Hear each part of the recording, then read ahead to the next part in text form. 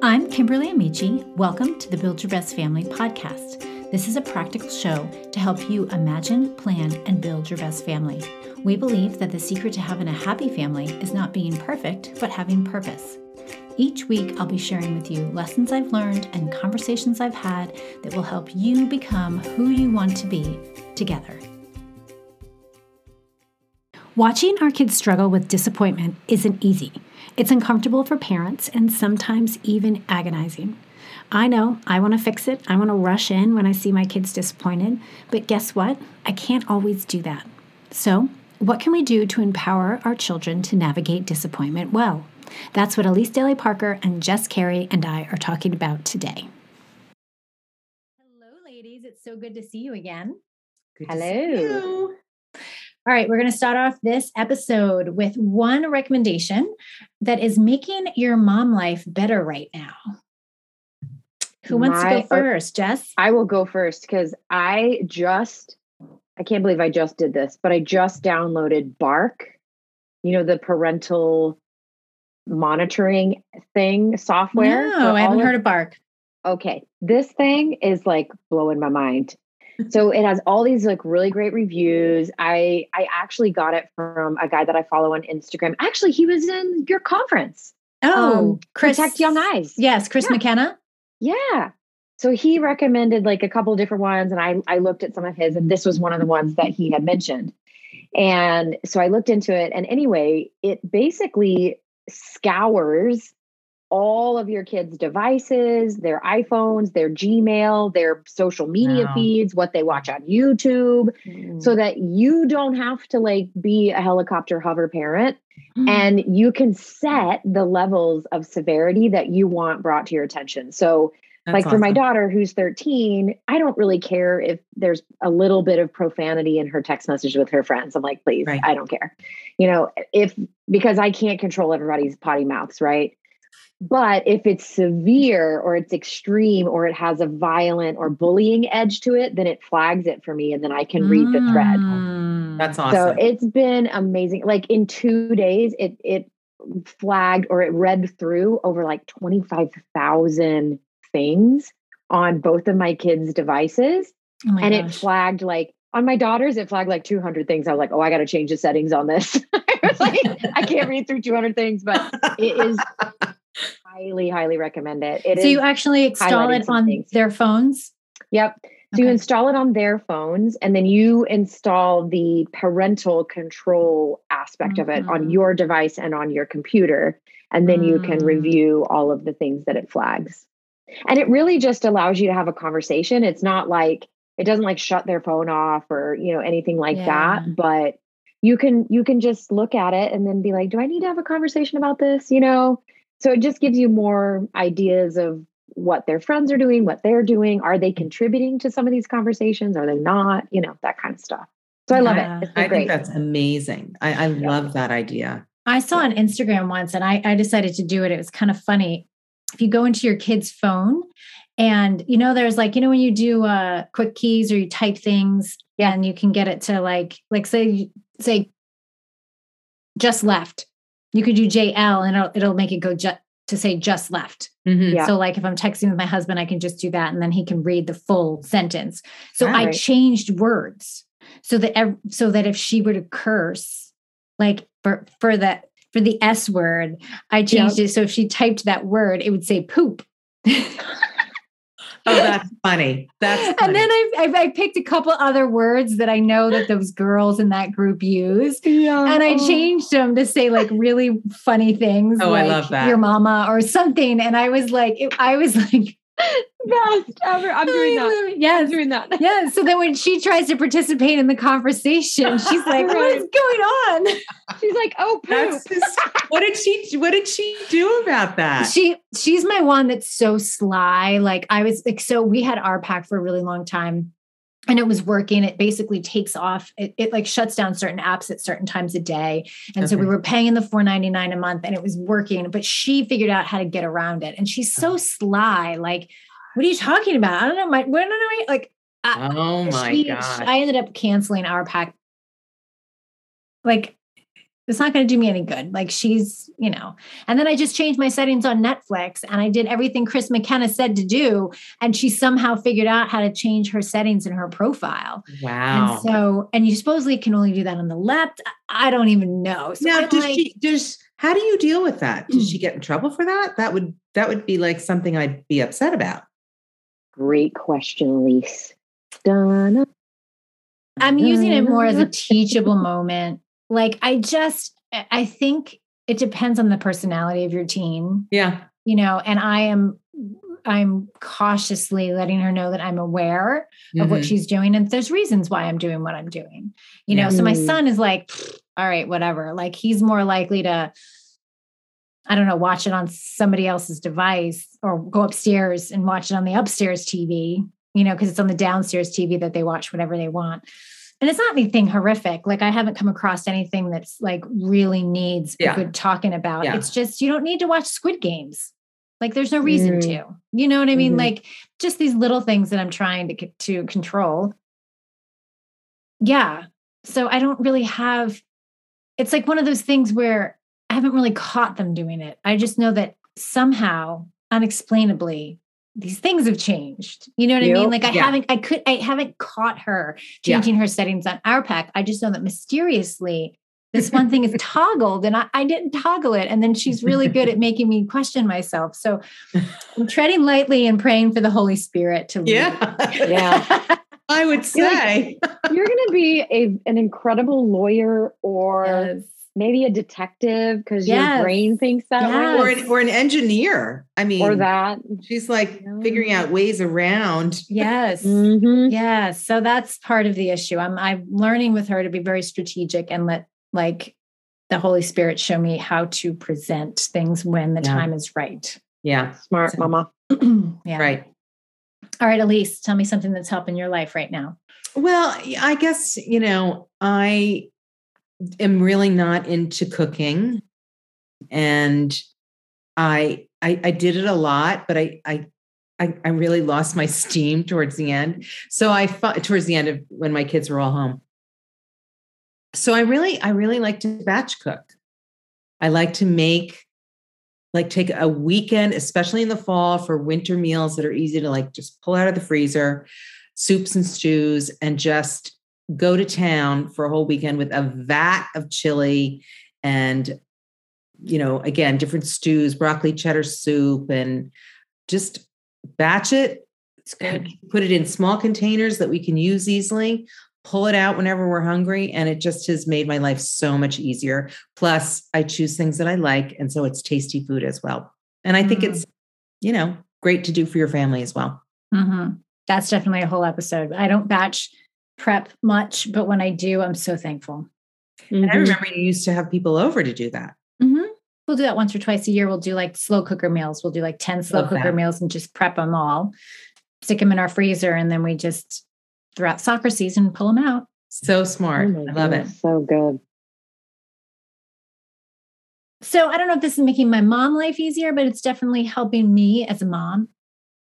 I have one of those coffee cups or mugs, because I don't drink coffee, that you charge and it keeps your liquid drink hot for about an hour and a half, which is huge. That'll take me through my morning routine, my devotional time, getting interrupted, taking somebody where I didn't think I had to take them, all of that stuff. So that by the time I'm done with all of that, I can come home and my drink is still hot and waiting. Oh, that's nice. I like that. Which brand did you get, Kim? Do you mind sharing or do you know? Yes. Let me tell you, I have a little app on my phone, Ember. Wow. Ember. I can click not all brands are created equal. Yeah. And I can see at any given time, like what the temperature of my mug is, and I can turn it up or down. Whoa. Because I think tea is at a different temperature than coffee. I don't know. Cool. I like it. I love it. My little splurge. I love it. Awesome. Okay. So today we're going to be talking about kids and experiencing disappointment and why it is important for them to experience disappointment.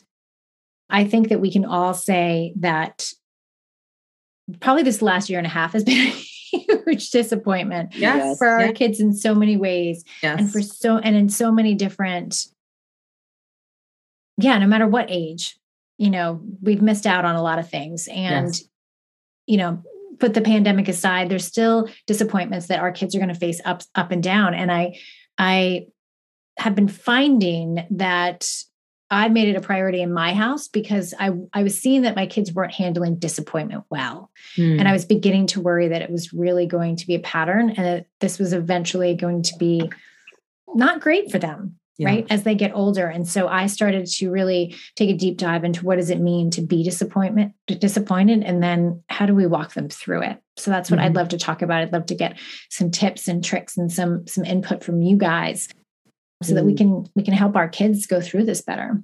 Yeah, sounds good. I was just having a conversation with a friend the other day, and we were talking about just like, well, my family's going through some major disappointment. We just lost my father-in-law. So like we're grief and disappointment and frustration, lots of things. But I was sharing, we have a lot of tools to cope with this. Our faith, our family, our friends, like even just having an awareness of mental health concerns, like all that kind of thing.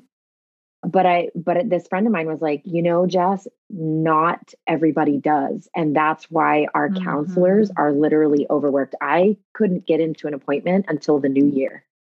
And it's like, we need the mental grit and the foundational tools to face the unexpected, to face the disappointing, and how do we continue to have like a positive outlook, in these circumstances. So I think this is such a critical conversation. So I'm really thankful that we get to have this today, and I'm sure I'm going to learn some stuff. So at least tell us. Yeah, it's interesting that you say that, Jess, too, because I have talked to people and they too have tried to get some mental health support, and it's just not available right now, which is a real indicator. Yeah, it's telling. I think of our resilience as a culture. It's pretty interesting. It has been, of course, unprecedented. Oh my gosh, you said the word. I know. Well, it has and it hasn't. It has in our lifetime. So that's but it hasn't. Yeah, if you look at the overall history. I mean, I read that and that gave me a little bit perspective because I needed perspective. Absolutely true. It has not, it's not unheard of. It's just, we have not experienced it. And, I'm thinking today is Veterans Day. And I thought about that too. Like, we have not been through a war like those people have. And that impacts your resilience and your ability to be disappointed, to be, feel low or whatever your reaction is. So yeah, interesting. Very good. All right. So what are some of what are some of the reasons that it's important for our kids to experience disappointment? Well, Kim, what do you think? I mean, your kids have navigated some pretty significant disappointments in the last couple of years. Like, why is it so important to you, and why are we having the conversation? I'd love to hear. Yes. All right. One of the reasons why I think it's so important that kids experience disappointment is because it really does mimic real life. We can't shield them from disappointment. There's a lot of things that I do with my kids, and I've had people ask me, like, how did you know to do that? And it wasn't that I had some big ideas as much as I wanted to replicate what the real world was like in my home. And so the things that I did with my kids, I chose to take whatever it is that you experience in the workplace or whatever you experience in adulthood, and then bring it down to something that's like their level so they can understand what it is. Like manageable. Yeah. Of course I want to like swoop in and make everything better for them. Of course I want to smooth things over or make sure they get the best spot in X, Y, and Z. But I can't do that. And there are going to be disappointments. One thing that comes to mind as I'm saying this, my daughter, when she went from 6th grade to 7th grade, did not get into advanced math. And I know this is like, well, what's the big deal? It's just math. And it was not because she wasn't capable of it. It was because she didn't do the homework. She was like, I just, never wanted to do the homework. And we've really fought. Like we tried to waive her in. We did a few different things. And we even reached out to someone who was like on the board of ed, because we're like, give us the scoop on like how to like handle this situation. Cause we're really disappointed. And our daughters were friends and they were on par academically. And we just wanted to get her feedback. And she was like, it's okay for your daughter to deal with disappointment.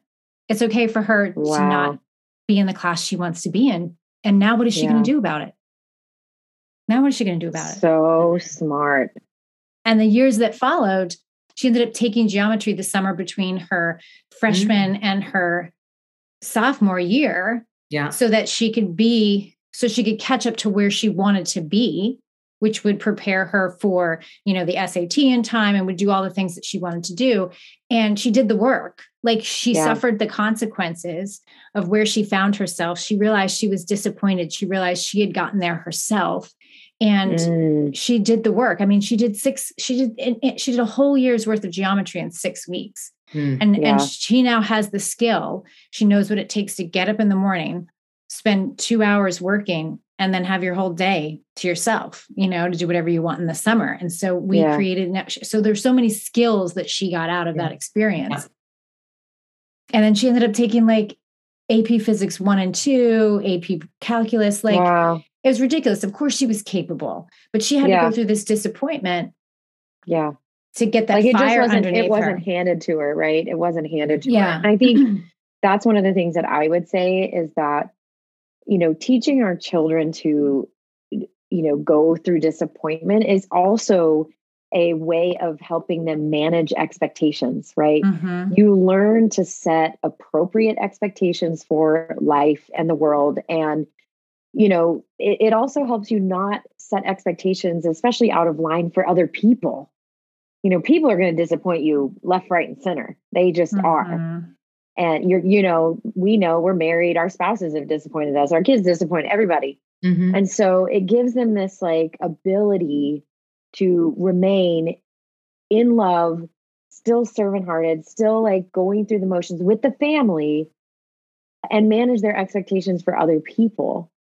And I think that that's one of the biggest keys, because when we set appropriate expectations for others, then we're far less likely to be disappointed by them. Offense goes down, right? They're just like, oh, I just never expected them to do anything like that, or do something nice for me or whatever. Like when we set those expectations, like, oh, my husband's, it's our 10th anniversary. Like he's going to go all out and take me to Paris. And then, you go like camping in Colorado. You're like, oh, just don't do that to yourself. Yeah. That's such good practice. Yeah, for sure. But I do think like when I think about my daughter's story, it definitely helped her to build problem solving skills. Yeah. Mm-hmm. Like she was able to solve this. Like and it wasn't because we were so righteous and we wanted it to be a teachable moment. We wanted so bad for it not to be a teachable moment. We wanted so bad to like get her in the class she needed to be in, and it just didn't work out. Yeah. Yeah. I think it's really empowering to be disappointed or not get what you think you deserve. I mean, she admitted in your example that she wasn't putting the work in. And you guys would have liked to have compensated for that by using whatever, we want to do that for our kids. But she learns nothing from doing that. And instead, she really learned how to do the work. And that's empowering when you find out that like, oh, okay. So yeah, I didn't do the thing that I needed to do. Now I have, and A equals B, or A plus B equals C. I did it.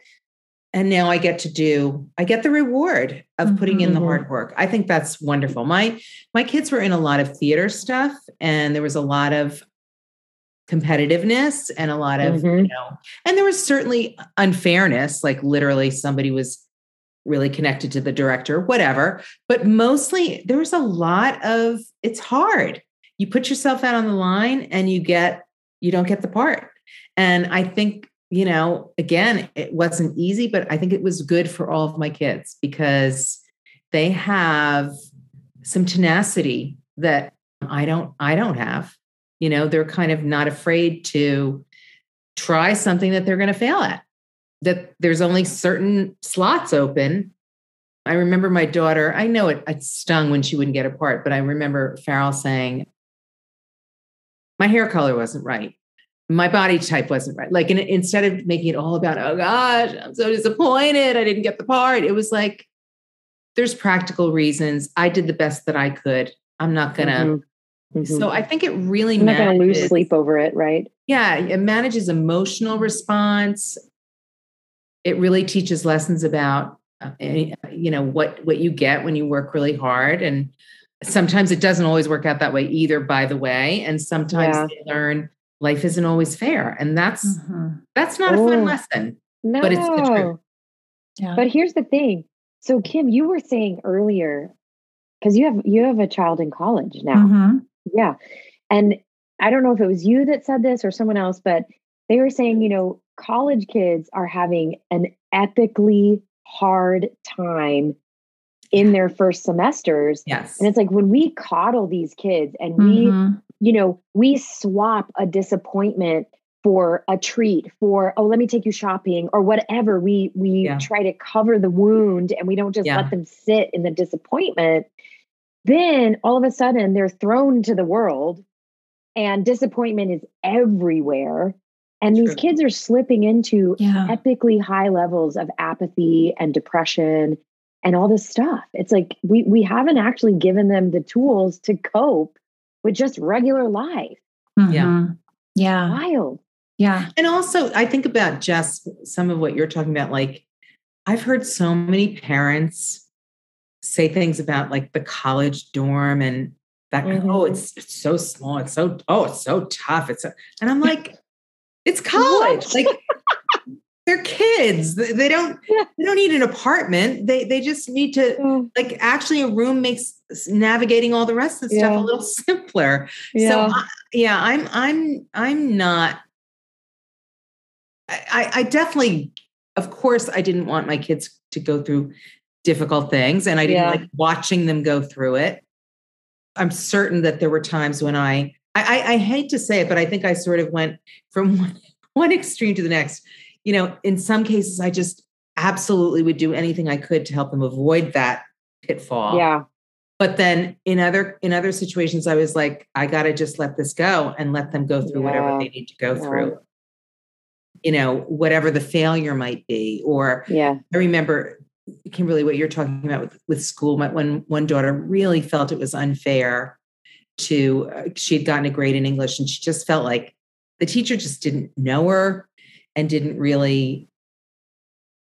wasn't honoring her work. And she went and talked to her, which was so hard for her. I mean, I think it practically made her sick. Like kids not like to talk to their teachers about this stuff. But she went, and the teacher like inched up the grade by 2 points. It wasn't even a grade difference. And it was so disappointing, but it was like, you did what you were supposed to do. That's right.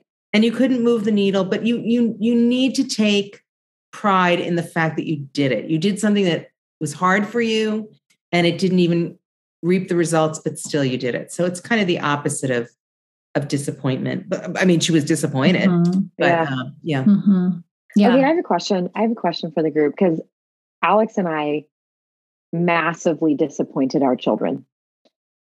This was just before COVID.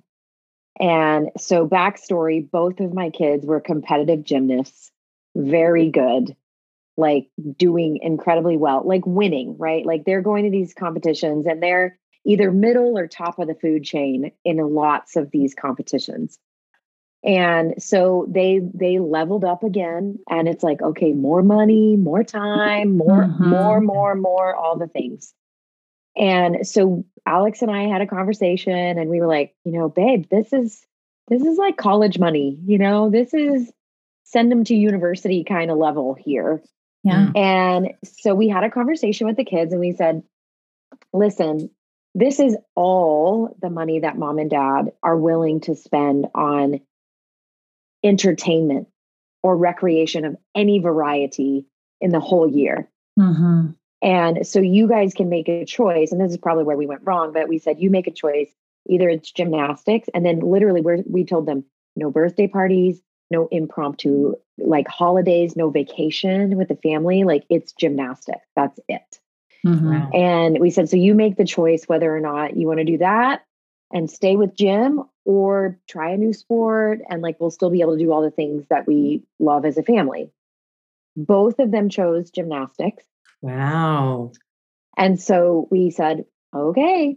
And we moved forward. And literally, I'm not kidding you, the next week, half of my son's team, so all the boys that he had been literally competing with for several years now, half of them went to another gym, just up and left. And there were only like now there's like 3 boys total on his team. And that was one of the main reasons that we were even considering keeping him in gymnastics, was that it was such a, camaraderie, whatever. Yes. And then my daughter injured herself so brutally 2 days after the thing happened with my son that she could no longer compete, and she had to go into physical therapy for her back. Oh my gosh. So I'm like, I'm like, that's it. That was a prompting from the Holy Spirit. We're pulling them out of gym. They're trying something new. Like, that's it. So we did that. And I mean, we prayed about it before. We really felt like God was saying, you need to pull them out of this competitive gymnastics world and like do something else. To this day, my kids still sort of longingly think about and consider that one of their greatest disappointments in life. And I still don't know how to help them. So please. So when you say that was one of their greatest disappointments in life, what do you mean, them leaving gymnastics? Yeah, us pulling them from competitive gymnastics. Okay. For sure. Wow, that's tough. That is tough. I think my daughter's physical therapist, when we went to go to the orthopedic surgeon, he said, how long have you been doing gym? And we told him, and he goes, oh yeah, that's about the career of an average gymnast. He goes, you wouldn't have too many years left before you'd have to have cortisone shots like every week. And I'm thinking, what? Yeah. So for me, I'm like, I made the right mama decision. Are you not hearing him? Did you hear what he said? Yeah. And what do they say about that? I mean, doesn't really. No, I think it's like, as a kid, you think you're invincible. Like nothing can ever go wrong. Yeah. Yeah. And it didn't matter. And if it does, you'll get better. Yeah, exactly. Yeah, that's a really tough one, Jess. I mean, we definitely had a lot of conversations over spending a lot of money on, soccer and all that kind of stuff. And we didn't really have the conversations with our children much. We had them with each other. But I don't know. That is really tough. And gymnastics is so specific. But I also know, because we did have kids dabbling in it for a while in one of those fabulous gymnastica places. Did you ever do that, Kimberly? We did little gym. We didn't take it very far. Yeah. Mm-hmm. Well, my daughter, Katie, like whatever she did, she always wanted to really level up with everything. So we did some of this gymnastica. And of course, there was some promise there. But she got out of it early enough that it didn't start to mushroom in terms of the price. Right. I don't know. I think they're going to be okay.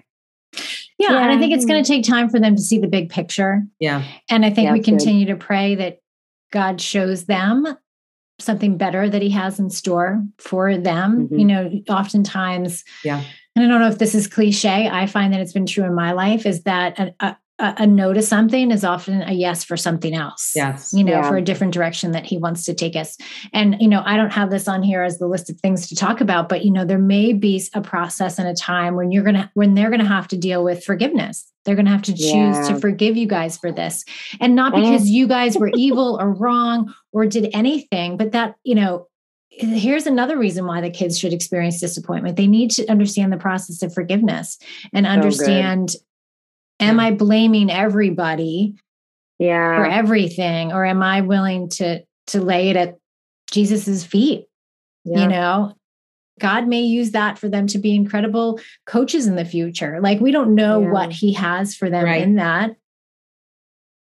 But I think there's a certain amount of trust we have to have, especially if that you prayed about it. And I do think that, look, we've all been in situations where we look back and we see God's sovereignty and it was not what we would have picked.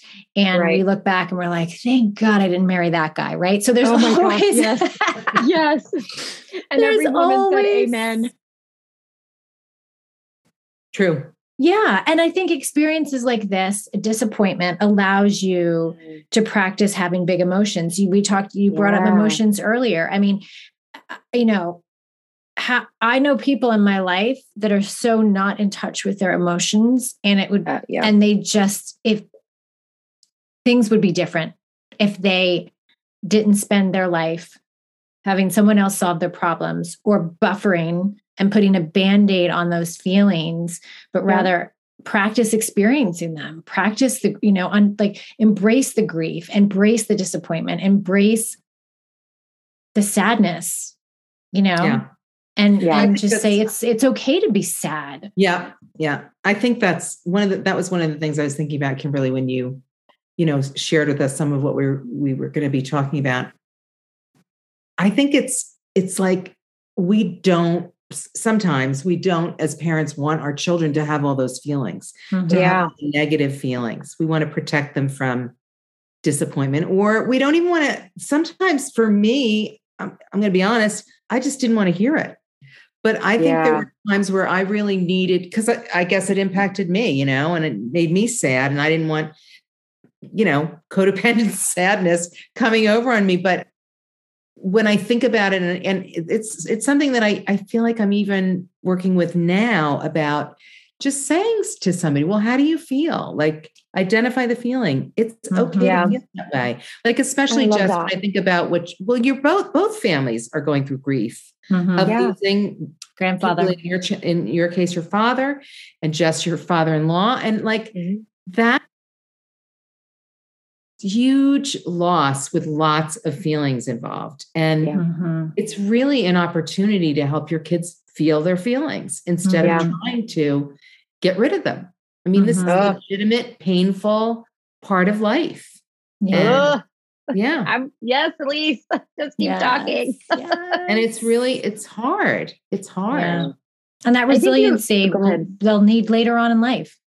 Absolutely. And I love, like, you kind of touched on it as well, not to segue, but it's kind of like, how do we help our kids in these circumstances? And at least you made a really good point. It's like, get to the root of the emotion, like, be empathetic, like, come alongside.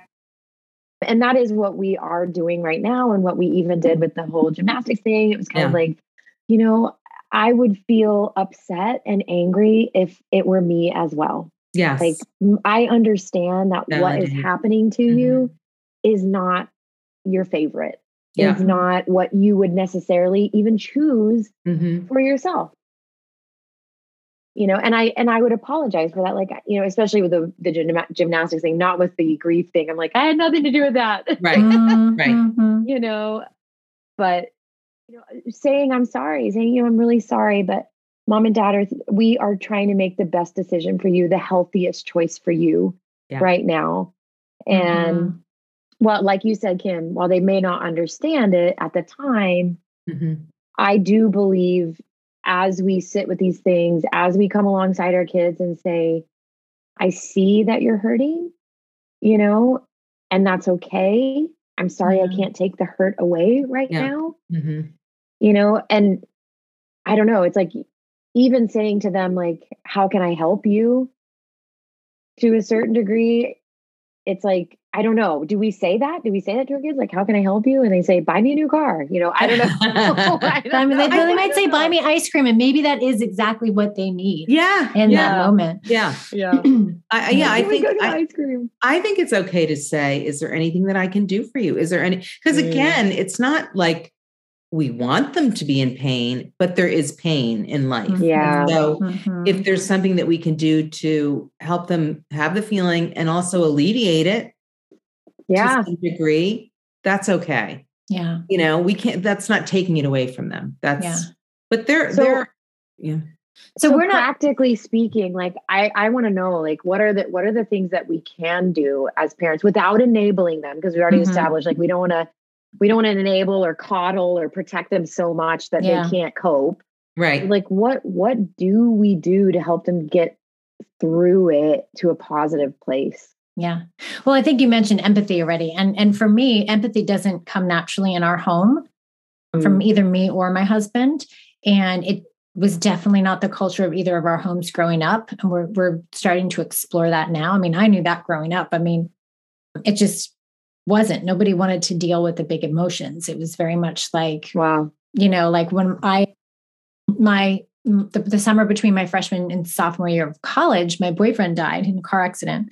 And oh gosh, we were weeks afterwards because I hadn't gone back to college yet. And my dad was like, "Are you over this already yet? Like it's been weeks." Sheesh. Like because he didn't know what to do for me. Yeah. And so he's like, it's been weeks already. Like, are we still on this? Like, oh my God. Like, I mean, that was like, feelings were bad. Pulling up your bootstraps was good. And that's what was rewarded. And so, wow. I'm trying to be more empathetic. At least you've taught me how to do that by just being a friend. I have other friends who are so good at it. And just letting somebody, not trying to talk our kids out of how they're feeling. For me, like with teenagers, I do a lot of saying, that sucks. It does. Wow. Like, because I don't know what else to say. And because I think some of the statements that I read that I'm supposed to say, I just can't bring myself to say them. I can't bring myself to be like, I know you're really hurting right now. Like, it's easier for me to go in the room, plop down on their couch and go, this sucks. And they're like, yeah, and then we just sit there, Yeah.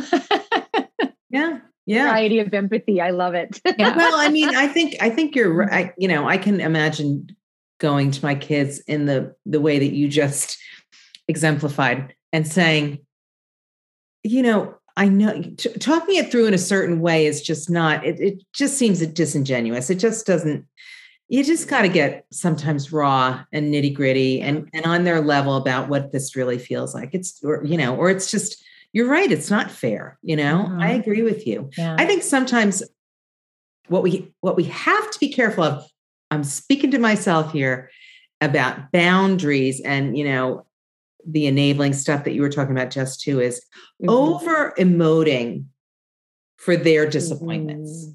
I don't know if you guys have ever done that, but I have done that so that there wasn't really space for them to have their feelings. I had such strong feelings. Oh, that's good. Wow. Yeah. If there was an injustice committed against my children, come on, Elise, and Mama Bear took over in every way. Yeah, and they were really hurt. I would and they would literally be like, "Mom, step back." Wow. And I can, even as they're older, I have to listen for those cues because I have strong emotions. I do, and. So, I think that's important too, like balancing, letting them coming alongside them, having empathy, and also letting them have the feeling instead of sort of taking it over. Yeah. Yeah. I think go ahead. Go ahead. Yeah. Go ahead. No, I was going to move on to this, like as a life coach, I've learned the skill of asking questions. Yeah. And so I'm learning to ask my kids questions, like coach them through questions. So for example, when my daughter didn't make the squad for lacrosse that she wanted to, I let her have her emotions. But then then when it was appropriate, I was like, well, how many times a week are you in the backyard practicing? Do you feel like, what are the things that you could do to improve your skill? Because not every disappointment is an injustice, right. Like, and so, I ask them questions, or if it's something that happens in the friendship group, I ask questions so that they can identify, hey, did I have a part to play in this? Is this something that they're going through? Is this something that, you're going through? And trying to get them to come to their own realizations about this disappointment through asking them questions instead of feeding them. Well, they shouldn't have done that. And that coach, I'm going to give her an earful. Well, no, have you spent the time practicing and doing what, you feel it needs to be done to make this team, so there's questions that we can walk them through, and we can even ask them questions like with the gymnastics and say, well, I'm sorry that this is not, you're not participating in this, but what are some other things that you can do that bring you joy in this season? Like pulling out of them, allowing them to learn like critical thinking. What do I need to do for myself? Self-awareness to solve this problem. Right. Mm-hmm. Definitely. Questions are, I love that. I feel like you can never lose with asking questions, honestly. It just gives them an opportunity to think through something. Yeah. Mm-hmm. What are some of okay, so because I have all kinds of questions. I have 2 middle schoolers. They're full of disappointment. Like every time I ask them to do anything, like, oh, I have to take the trash out. Oh, I have to clean my room, Like, what are those questions? Like, what are your go-to questions, for example, when they don't get a thing that they want, or they are not able to make a team, or something like that? Like, Elise, you mentioned getting parts and plays. Like, what's a question that you can pose to them very generally that would be helpful, do you think? Well, I think part of what you said, Kimberly, is a good question. And that is, in some way, really asking them about what did they do everything that they could? Legitimately, not a leading question, literally like, so do you feel like you brought your best to the table and you just didn't get the part? That's a way of having them think. Yeah. And their answer may be yes. Yeah, I did. I did everything I could. I rehearsed. I, had my line, whatever I had, it was ready to go. And I really think the director just doesn't like me or something like that. Right. That may be true.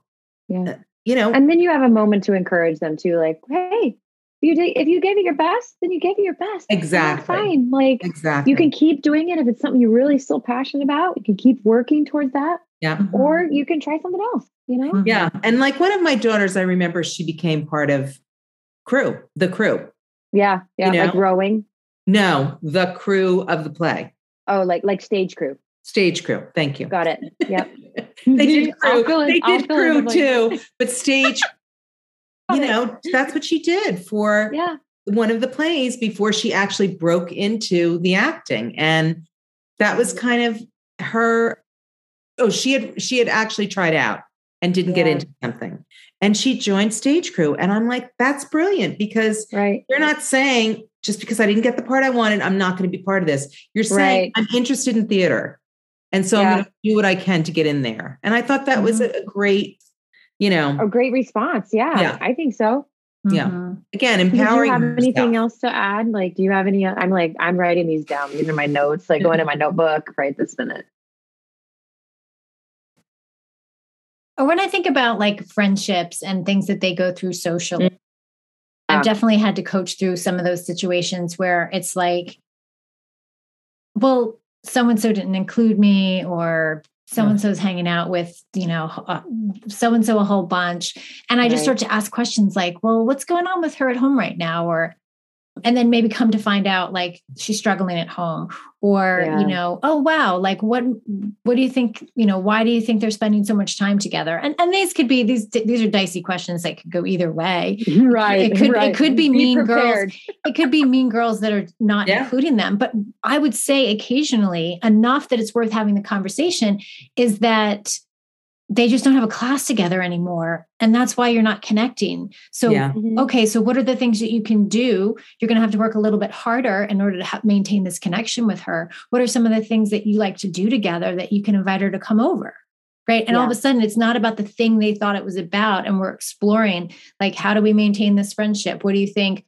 Do you feel like something went wrong, or do you just not see her as much? Like, what can we, and these questions will help them solve the problem and then potentially put a plan in place. And so whether it's, okay, Mom, I'm going to start to, get out in the backyard 4 days a week, and I'm going to practice my dribbles, or I'm going to reach out to my friend that I don't have classes with anymore and I miss a lot, and ask her if she wants to go to a movie. Like, what can we do to move past that disappointment? And sometimes it is a disappointment that we can't move past. it just is what it is. And we have to feel those emotions. But I'd say many times how, we can decide how we're going to respond to those disappointments. And then, like, what is the plan? What comes next? Because I think that, everything doesn't have a solution per se, right? But we don't want to stay stuck either. We don't want to give up, and we don't want to stay stuck. And when we don't know what comes next, again, I'm always going to preface it, but there are going to be times when there is nothing to do next. But when we don't feel like we have a next and we don't know what to do, it can feel hopeless. And we don't want our kids to get stuck in hopelessness, because then they're not going to take risks. They're not going to go for it again. They're not going to, dust themselves off, and they're going to become uncomfortable with their feelings, and they're going to start to avoid anything that makes them feel uncomfortable. Yeah. Oh, definitely so true. Mm-hmm. I thought as you were talking, and it's kind of like, the word tells us to like take captive every thought, right? Yeah.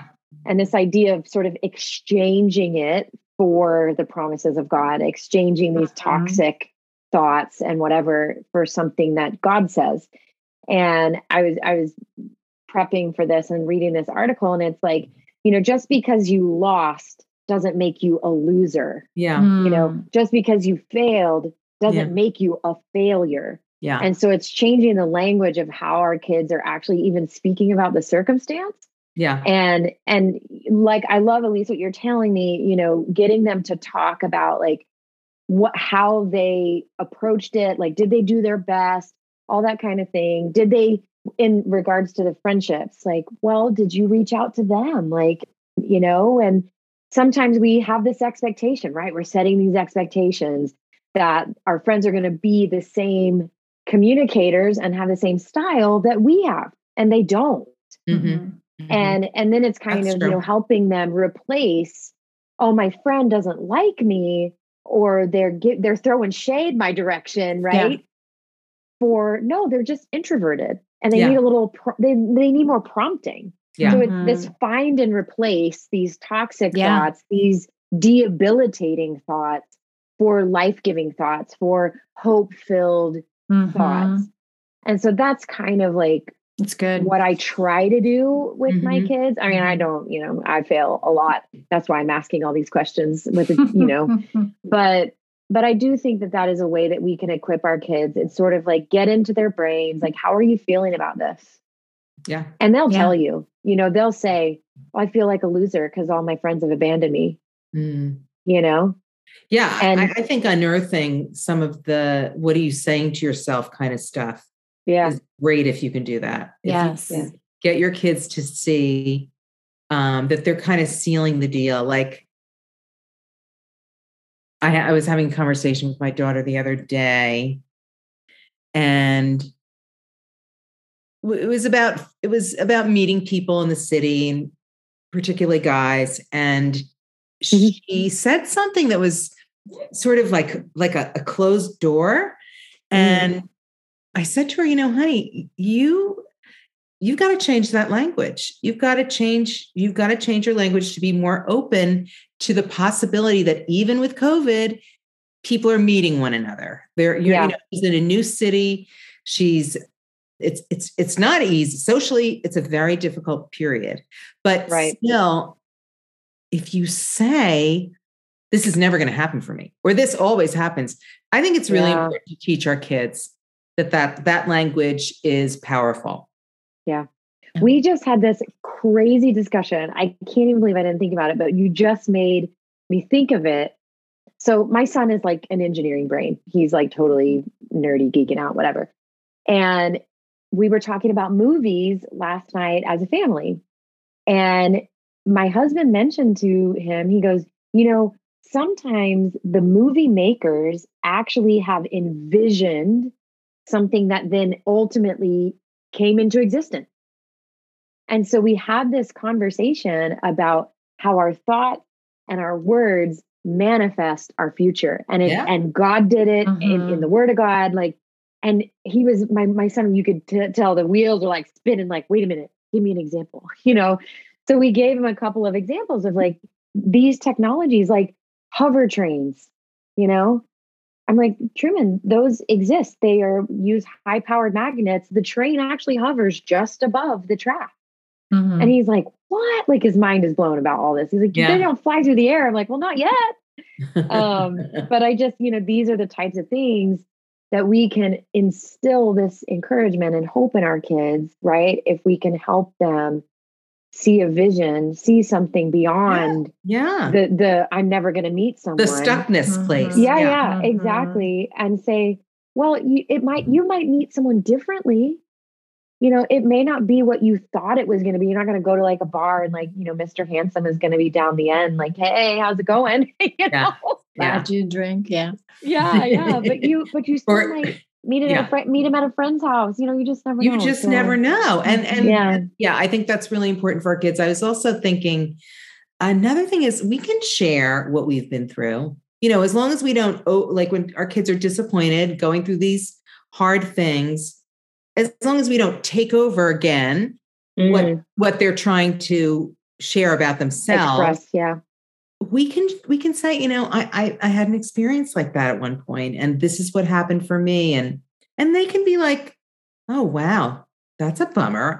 I didn't know that happened to you, so I think that's another way of helping them through disappointment is to kind of go, yeah, this has happened to me too. Yeah. It's a form of empathy, I suppose, right? Yeah, definitely. Yeah. I mean, I think all stages, I'm trying to learn how to strategically share certain things and wait and hold off on others. But I think it's important. I mean, like, it's interesting. Like my kids have no idea, like I was a person before them. Like recently, right. Something happened with my daughter and she's like, oh my gosh, are you mad at me? And I'm like, Ava, I was in college too. Like I've been there, done that. Like, I don't, there's nothing that you can tell me that's going to make me feel like that's it. I'm done with you. Like I just, and it was harmless. And I'm glad we have the openness that we can talk about these things, but it almost breaks my heart that she would think that I know nothing of disappointment or I know nothing of choices that could have been made differently. Like, of course I do, And so even from a young age, I probably sheltered them from that. I probably waited a little too late to start to sort of share my stories, but how can we share our stories even when they're young in age appropriate ways and say, I had a friend on the playground that didn't want to play with me. Well, what did you do, Mom? How did you feel? Make sure you tell them how you felt, right? I think that's important to put that in there. But they need to know that we have some life experience. We learned a few things. It is true that they are really, there's still things that I can tell my kids and they're like, really? You did that? Or that was your story? And I think it's true. They don't really know us, and we can help them to know us a little bit when we share that kind of stuff. Yeah. And my teenagers, they like a good story now. Sure. Yeah. Now they want to know the real deal. They want to ask me questions.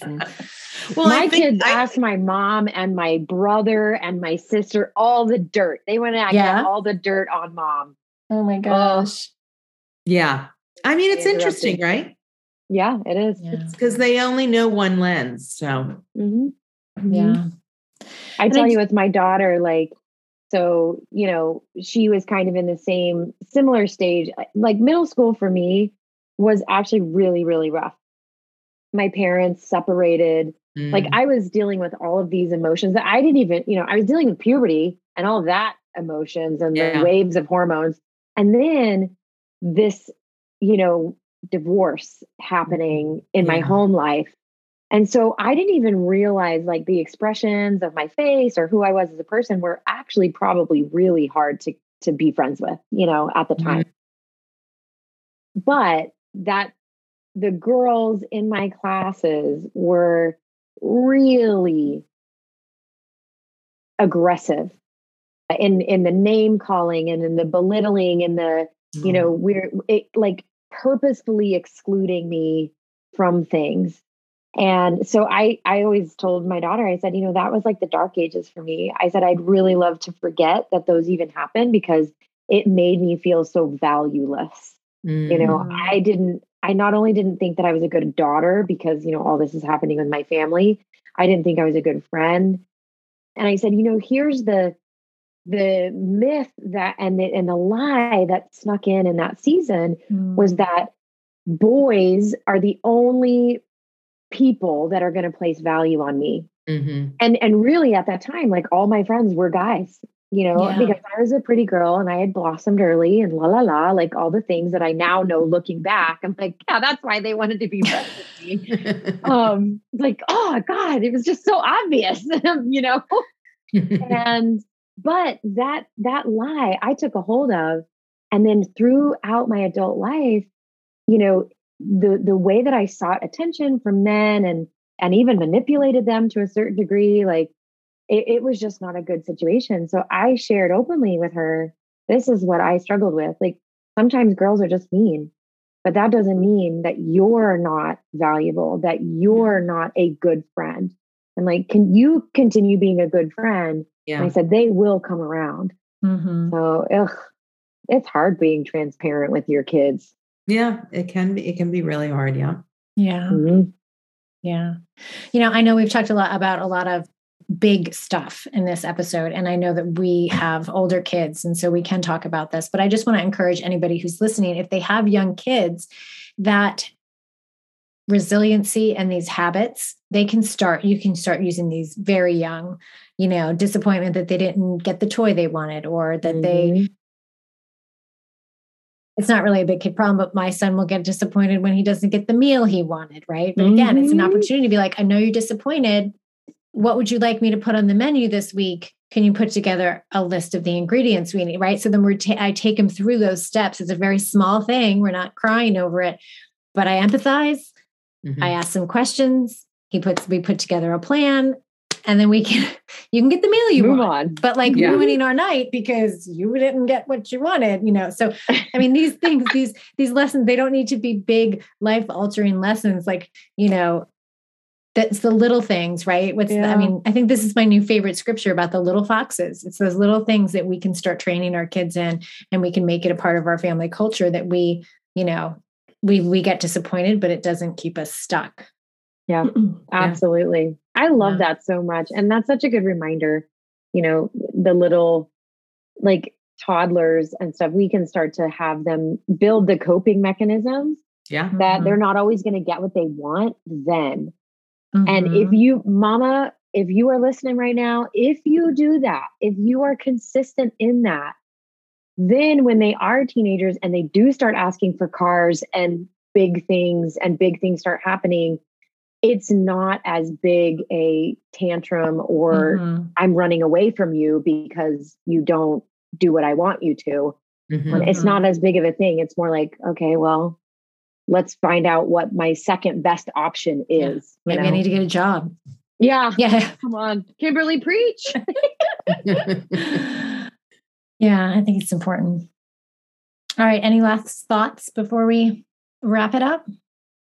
Well, I would just say, Jess, that I really agree with that. If you do this kind of training at a very young age, we're talking 2 years old. Kids are negotiators, and they're also emotionally manipulative. I mean, they just talk. So if she said it out loud, folks. Did you hear it? It's true. if we can know that, then we can not give in to everything and allow them their disappointment, their feelings about it, help them identify it, and we will alleviate some of the agony. When you add a 1 to the 2, 12, 13, yes. So, yeah, I think that's good. And I'm going to say one last thing that's probably another whole podcast episode, but us as parents, understanding this concept ourselves goes a long way, because there have been times when I have been disappointed with with how my kids have responded to me, or disappointed with not being able to do what I wanted to do or get them to behave the way I want them to behave. And so now I'm making poor decisions out of that place. And so I need to learn to be disappointed. I need to learn that, sure, offered my daughter a spa day and she would rather be with her friends. Like, Yep. You know what I mean? Like, yes. It's funny too. I sometimes say, one of my daughters was home. My older daughters were home, actually, a couple of them during the pandemic. And one of them said to me, "You always say you're disappointed." Well, first of all, I didn't know that that's what I said.